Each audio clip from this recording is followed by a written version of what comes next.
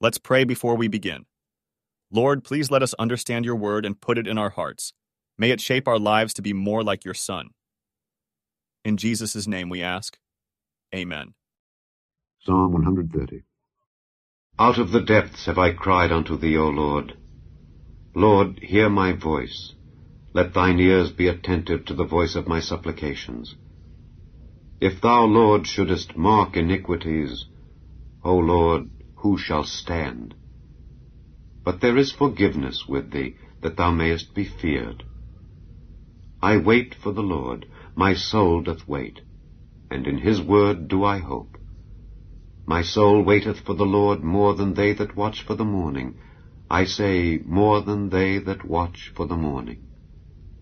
Let Israel hope in the Lord, for with the Lord there is mercy, and with him is plenteous redemption. And he shall redeem Israel from all his iniquities. Matthew Henry, Commentary on Psalms chapter 130, verses 1 to 4. The only way of relief for a sin-entangled soul is by applying to God alone. Many things present themselves as diversions, many things offer themselves as remedies, but the soul finds that the Lord alone can heal. And until men are sensible of the guilt of sin and quit all to come at once to God, it is in vain for them to expect any relief. The Holy Ghost gives to such poor souls a fresh sense of their deep necessity, to stir them up in earnest applications, by the prayer of faith, by crying to God. And as they love their souls, as they are concerned for the glory of the Lord, they are not to be wanting in this duty. Why is it that these matters are so long uncertain with them? Is it not from sloth and despondency that they content themselves with common and customary applications to God? Then let us up and be doing. It must be done, and it is attended with safety. We are to humble ourselves before God, as guilty in his sight. Let us acknowledge our sinfulness. We cannot justify ourselves, or plead not guilty. It is our unspeakable comfort that there is forgiveness with him, for that is what we need.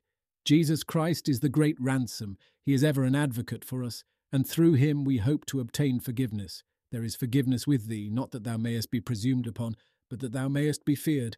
The fear of God often is put for the whole worship of God. The only motive and encouragement for sinners is this, that there is forgiveness with the Lord, verses 5 to 8. It is for the Lord that my soul waits, for the gifts of his grace and the working of his power. We must hope for that only which he has promised in his word, like those who wish to see the dawn, being very desirous that light would come long before day. But still more earnestly does a good man long for the tokens of God's favour and the visits of his grace. Let all that devote themselves to the Lord cheerfully stay themselves on him. This redemption is redemption from all sin. Jesus Christ saves his people from their sins, both from the condemning and from the commanding power of sin. It is plenteous redemption. There is an all-sufficient fullness in the Redeemer, enough for all, enough for each. Therefore enough for me, says the believer. Redemption from sin includes redemption from all other evils. Therefore it is a plenteous redemption through the atoning blood of Jesus, who shall redeem his people from all their sins. All that wait on God for mercy and grace are sure to have peace. Please consider, how does this chapter apply to you? Thank you for listening. And if you like this, please subscribe and consider liking my Facebook page and joining my group, Jesus Answers Prayer.